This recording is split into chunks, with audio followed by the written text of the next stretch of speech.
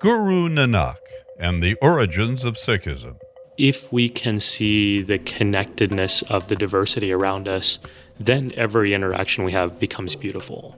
And that, I think, is revolutionary, even in our times today as we're thinking about, we do the opposite. We're like, how do I tolerate? We use the word tolerate, right? Like, it's not how do I deal with or how do I celebrate the difference? It's how do I tolerate it? And so Guru Nanak's vision was almost the opposite. It was like, how do I see God in everything that I encounter? Like that's what this idea of Ik Onkar was doing for him. From Religion News Service, this is Beliefs. I'm Bill Baker. This November marks the 550th birthday of the founder of Sikhism, Guru Nanak. The belief system he developed is based on oneness, open-hearted love, and justice. To reflect on the birth of this remarkable prophet, Belief sits with Simranjeet Singh, author, scholar, Religion News Service contributor, and senior fellow at the Sikh Coalition. I'm here with Simranjeet Singh. He writes the column Articles of Faith for Religion News Service. He's been a guest before. Thank you for joining us again, Simran. Yeah, thanks for having me. Your article this month in Religion News Service reflecting on the anniversary of the birth of Guru Nanak, a central figure in Sikhism. And since there's such a dearth of understanding about Sikhism, I thought maybe now would be a really great time to go back and in the celebration of the birth, let's unpack Sikhism and your faith. That sounds great. Let's start with Guru Nanak and his birth 550 years ago. Sure, yeah. He was born in 1469 in a small village called Talwandi, which is in modern-day Pakistan. And it's in the region of Punjab. This is what Sikhs consider their homeland. Punjab literally translates to the land of five rivers. So it's a very sort of rich agricultural area. It's at the edge of, well, I guess it's at the pass of Central Asia and South Asia. It's called the Khyber Pass. And so because of the migration patterns in the area, that was the way people came through to South Asia or through to Central Asia. And so a lot of cultural mixing, different religious communities at this time. Is that part of the Silk Road, of some of the trade routes that went across to China from the Mediterranean? Right, exactly. Yeah, right through the Khyber Pass there. One of our assumptions about the past is that we have diversity today in a way that we didn't see before. But here's an area where you have in Punjab 550 years ago. You have Muslims, you have Hindus, you have Buddhists, you have Jains, and then here comes Guru Nanak. And he looks around, and I think what he sees in the world around him is unhappiness and unrest, and perhaps more than anything, social disparity. His vision for the world was rooted in an idea of oneness. The first teaching that he gave is Ik Onkar. It's the first term that I learned. It's the first thing I've taught my daughters. It basically just means, Ik means one, Onkar is a word for the creator. So there's one creator. And what this means for us in our tradition is that the entire world is connected through the creation. And so Guru Nanak's vision of oneness was, there's no one's good. What did he say? Hum nahi change, bura nahi koi. I'm not good and no one is bad. Everything's equal. This was his vision. He said it over and over again. And so as he looked at the social disparities around him, he essentially decided to devise a new system, a new tradition, a new community that would live out this ideal of oneness. It's so interesting to think of a movement, a religion, having a beginning. I think it's not something that we think of in modern times, that there could be new belief systems that are coming up, that are sort of emerging. And when they do, we ridicule them a little bit because they're so young. And I'm particularly struck about the story about how he could be looking at all of this plurality, seeing the same things that we see in plurality. We see inequality, we see injustices, and we see a lot of strife. He pulls something, oneness, out of the plurality. Do you think there's any oneness that we can pull out of the plurality of where we are now? No, I think that to me is the most powerful and relevant message of Guru Nanak's teachings today. I found it personally quite useful because we live in a world right now And I see this a lot with my students especially, who feel so committed to their vision of the world that they have a hard time stepping into the shoes of someone else or seeing from the perspective of someone else. And that's just one step of it. But then what do you do when you're trying to not just see someone else's perspective, but then actually reconcile the humanity of someone who disagrees with you deeply or even tries to harm you, right, or hates you? And I think one of the things that I take from Guru Nanak is those are all and can be reconciled if we have a vision of oneness. And so the challenge is not, is this person evil? The challenge is, how can I connect with this person's humanity? And it doesn't necessarily mean you don't stand for justice or stand for humanity. I think you absolutely do, and Guru Nanak did that. But it gives us a way of dealing with all the differences around us at a time when we don't really have many good models for doing that. We say this every evening as Sikhs. I sing this to my daughters every night. Viswe chasya kadiya pera thitivari mahua suraj kurutane gnane karte ke keteves. He's basically giving all the different sort of increments of time. There are milliseconds and seconds and minutes and hours. All of these are really the same thing. They're all mediated by the same source. And so we can call them different names, and they actually are different things, but at the root, they're mediated by one thing. They all come from the same place.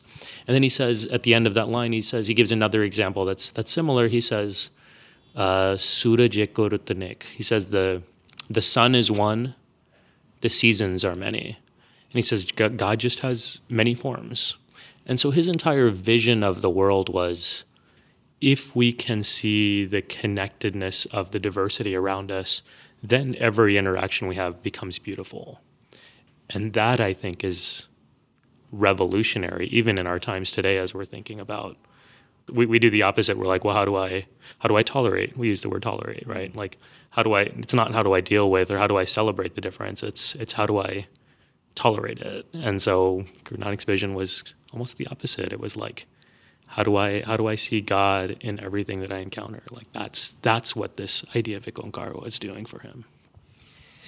We have a real cancellation culture right now, and it's easy to see how we would have arrived at this moment. In a generous way, you can see that some people, they have convictions that are so important to them, which is, I guess, the nature of convictions, that they have to say, I need to draw the line at abortion. I am compelled to call that the thing that I see it as, which is a violation. Or some people will say, I see the xenophobia that you're expressing as a violation of some principles that I cannot allow to continue without taking a stand against. And you can see the earnestness, the honesty, and the genuine hurt and anger that comes from being confronted with a violation of principles that you really, really, really want to dedicate your heart and your soul to.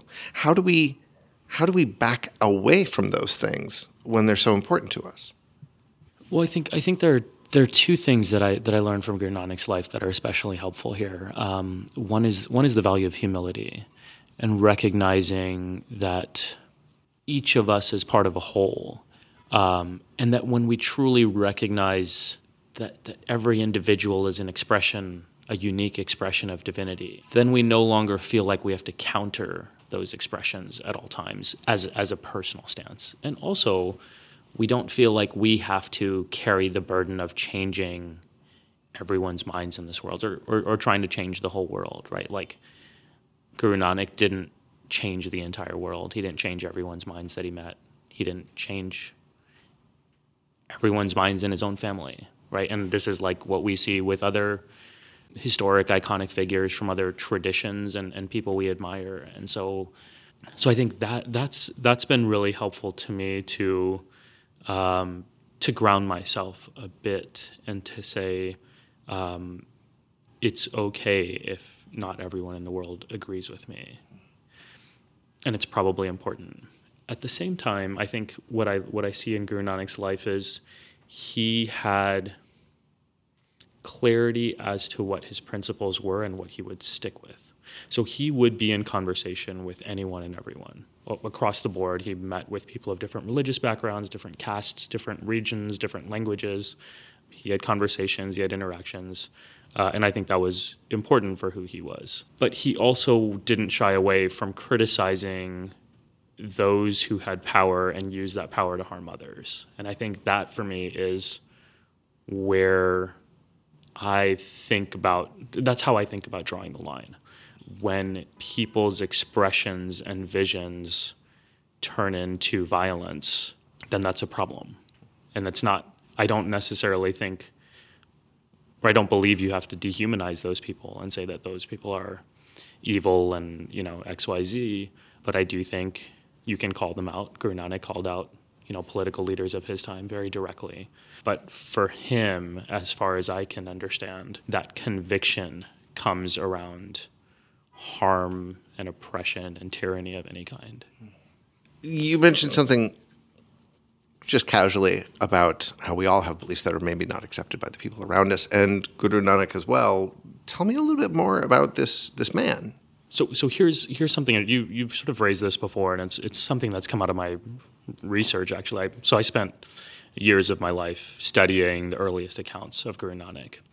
And one of the things that I found, both in his writings and in writings about him, it's 550 years. Like, we actually have his writings that Sikhs read today. That's not something everybody has, like definitive things that you can really hold. Right, exactly. And then even the earliest accounts of his life came less than 50 years after he passed. So it's very likely that those are oral traditions coming from either someone who knew him personally or, one person removed from a direct relationship. And so very close as a historical source.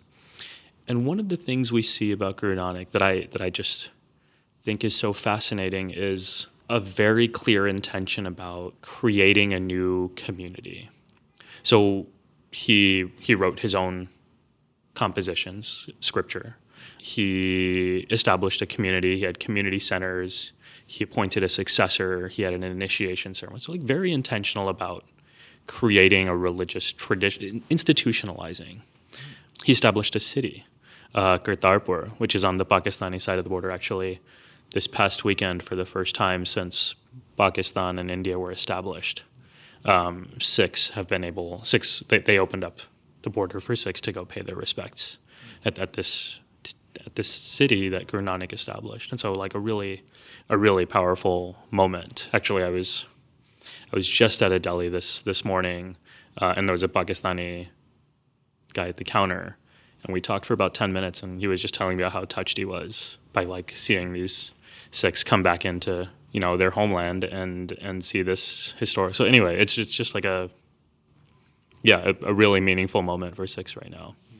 But yeah, I think what that tells us is something about the way he understood the world, that to be a religious person, and he writes about this in his teachings, to be a religious person is not to hide within oneself and just be spiritual or meditating or ascetic in any sense.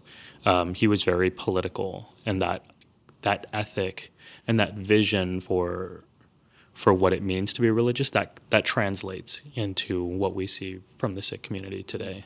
Moving on to, what would these be called? Would they be called tenets? Is it part of a larger group of lessons? Is it? Yeah, I think you see it at the opening of the text, and that it's called the Mool Mantra is where it opens, and it appears frequently throughout the scripture. And Mool Mantra basically translate to, Mool is like a root or an essence, and mantra is like something you repeat. So the core teaching. And many Sikhs say that all of Sikh wisdom emanates from this core doctrine of Ik Onkar, of what I would call radical connectedness.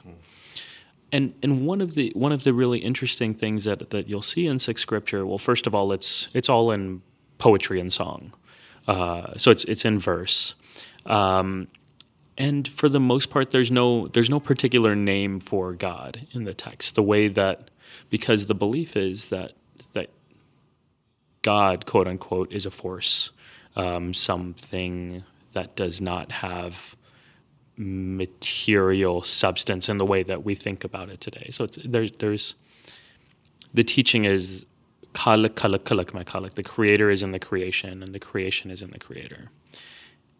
Everything is divine, and the way that we get to know God is through the qualities. So when God is referred to throughout Scripture, it's just referred to as adjectives, descriptors. And so the Mul Mantar, this core teaching, is a list of attributes of how we think about God. And the point is, to know God is to be like God, and we ought to try and embody these attributes in our own lives. And so some of those include truth, creativity, fearlessness, being without hate, being sovereign and immortal. Like these are like, they're simple, and they're also really profound if you try and incorporate these into your daily life. And so this is how we think about the life of Guru Nanak, that he was living these attributes. And so we look at him as a model for us of what that life could look like. You move on in your article to the properties of love. Tell me about love. In the Sikh teachings, the idea is that to truly feel the connectedness of the world, to live as ek onkar, to feel connected is to be in love. And so like anybody who's been in love in any relationship will know what that feels like, at least on some level, right? Like you feel connected to somebody and you think about them, you're reminded of them, and no matter what you're doing. You're walking down the street, you see a sign and you're like, oh, this reminds me of that person because of whatever particular aspect of your relationship. And so imagine that to a degree where every single thing you encounter in life reminds you of a particular relationship, of a divine relationship, and that's love, right? That's that's a very natural outcome. And so that feeling that comes from that connectedness is joy. We've all experienced that on some level. And in the Sikh tradition, the teaching is that the goal in life is to achieve love in our life, to live a life of connectedness. We don't really have a focus on salvation in the way that we might expect from knowing other religious traditions.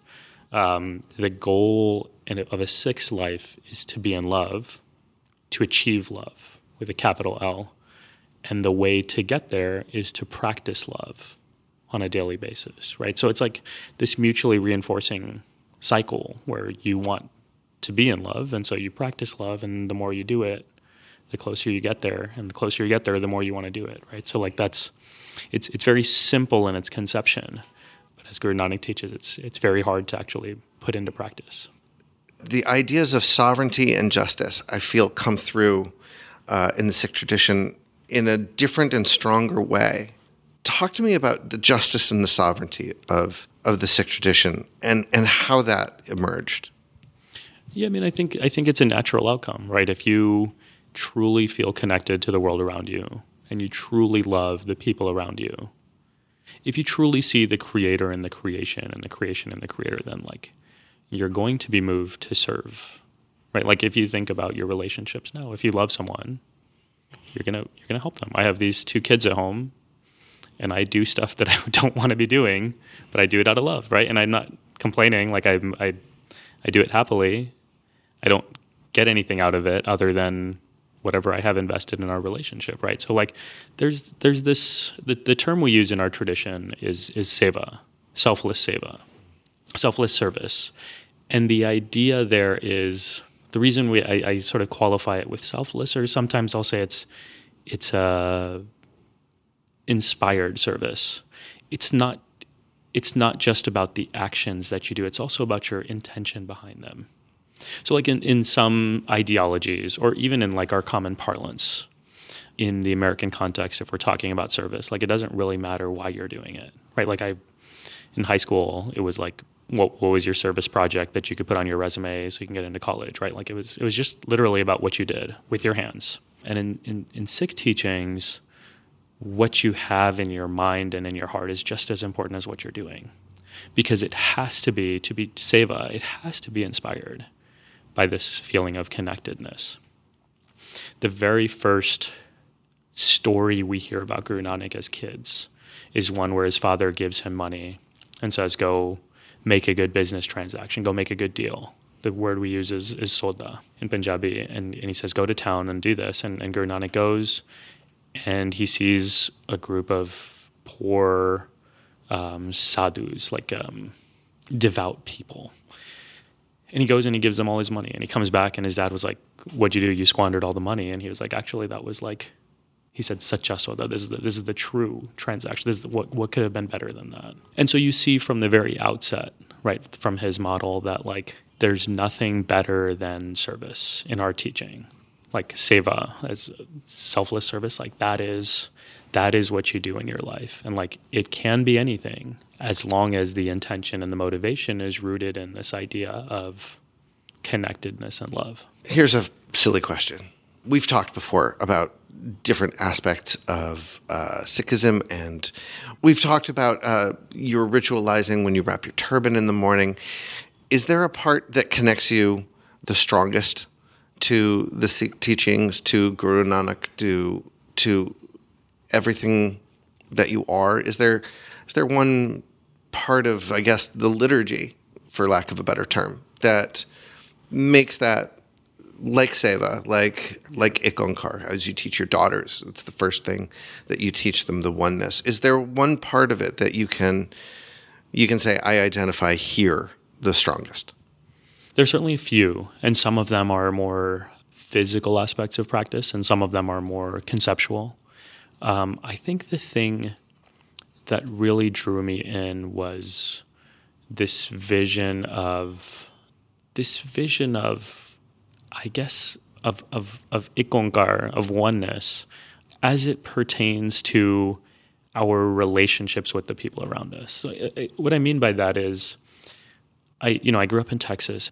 People, not just because of racism, but also because of racism, and not just because of white supremacy, but also because of white supremacy, like people would see me as being subhuman in some way, right? Like all these sort of assumptions and biases that we all have, including myself, about what constitutes a modern civilized person. Like I don't really fit into that, and I don't look like that.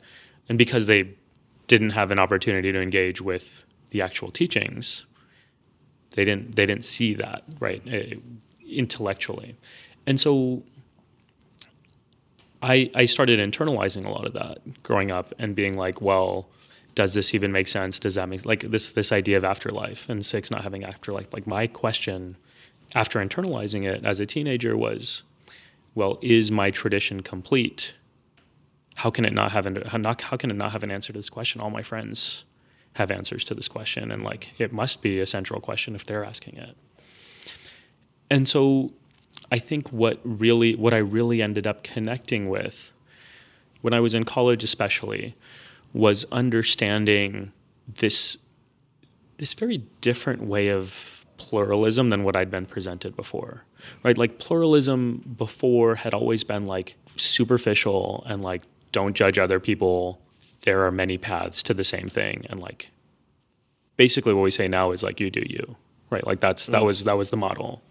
But there was no real nuance there and like no real authentic appreciation for diverse expressions of anything, right? Like, so if I was like, you do you, it was pretty much like, I'm right and you might also be right, but like, I don't really care. And that's kind of what I was seeing around me and entering into Guru Nanak's worldview and being like, oh, actually, I respect you because you are different. Like, that's what makes you human. And like, we have this shared core thing of like our inner light, our divinity. But then on top of that, like, for me to really be in love with the world around me, like, I want to know why you're different and what makes you, like, it's a totally different approach. And one that my parents had instilled in me growing up, but it was subconscious. Like, I didn't know that that's how I understood the world. I didn't know that it came from Sikhism or from Guru Nanak's teachings. I just thought it was like how my parents lived. And once I started understanding the systematic thought behind it, that's when I was like, oh, this is for me. Like, this is how, like, I don't want to, it was around that time that I was like, oh, I don't actually want to buy into an afterlife, as opposed to wondering why we didn't have it. I was like, oh, this is amazing. Like, I like this better for me in terms of like how I want to understand the world. So like, yeah, that to me was where things really started connecting. It seems like the love, the oneness, the sovereignty, the justice, they all seem to be like this incredibly gentle armor for exactly the attitudes of tolerance instead of deep appreciation that you're talking about. Yeah, exactly. And so when you ask me what's the one thing, like, I realize I'm answering by saying like all of it. So I'm kind of cheating, but it is to me like the beauty of the tradition is like it feels to me like it all makes sense. It makes sense for me. It makes sense in my head. It makes sense in my heart. And like, it actually gives me it's given me something, and it continues to give me something for day-to-day living. And like, that's where I'm like, this is a powerful thing, right? Like, I'm happy because of these teachings that I've been able to access. And that's, I'm grateful for that. Last question. As we celebrate the birthday of this man and the emergence of Sikhism, how does Guru Nanak die? There's so many sad tales of the gurus of all religions meeting grisly ends, with martyrdom, with so many different ways. Like, what happens at the end of his life? Yeah, it's a good question, because the teaching in our tradition is always like, don't worry about death, worry about life, right? Like, that's what we're always taught. But yeah, you're right that in other traditions, you see that, and you see that with later gurus, like the more grisly deaths. With Guru Nanak, it wasn't that. He spent his childhood in Talwandi. Then he moves to a town called Sultanpur Lodi, and then he starts traveling around South and Central Asia and establishing community centers. Eventually, he comes back to the town that he established, Kartarpur, and he settles down there. This is the town that's on the edge of the India-Pakistan border. And he settles down there, farms, sort of has his community center. They have their regular practice, and he passes. So it's a sort of a quiet passing. There's nothing terribly remarkable about his passing. I'm thinking, thinking about the accounts that I specialize in and how they describe his passing. Right before he passed, he appointed his successor, so the person who would become the second guru, Guru Angad. He passes. One of the popular accounts of his passing is that after he dies, there's a sheet that's placed over his body, and the Hindus and the Muslims who respect him are arguing over who gets to dispose of his body. Like, Muslims wanted to cremate, or wanted to bury him, as in their tradition. Hindus wanted to cremate him. And when they lifted up the sheet, his body had turned to flowers.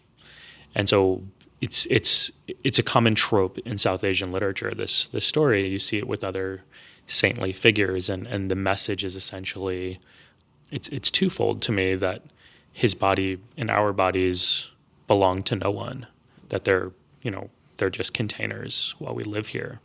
And also no particular community has claim over Guru Nanak. So while Sikhs respect him and hold him in a special place, his teachings are for everyone, and that we are to share them, right? And like this Pakistani deli owner who I hung out with this morning, he was talking about how much he respected Baba Nanak. He called him Baba Nanak.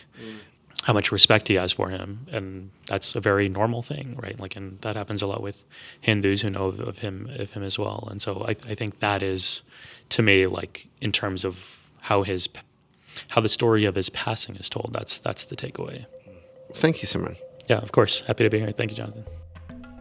Our guest this week was Senior Fellow at the Sikh Coalition and Religion News Service contributor Simranjeet Singh. The conversation continues on our Facebook page, and we tweet at Beliefs Podcast. If you like our program, come review us on iTunes. Beliefs is brought to you with the support of the Bernard L. Schwartz Center for Media, Public Policy, and Education at the Graduate School of Education at Fordham University. Jay Woodward is our producer. The theme music is by Edward Billis. I'm Bill Baker, and Thank you for listening.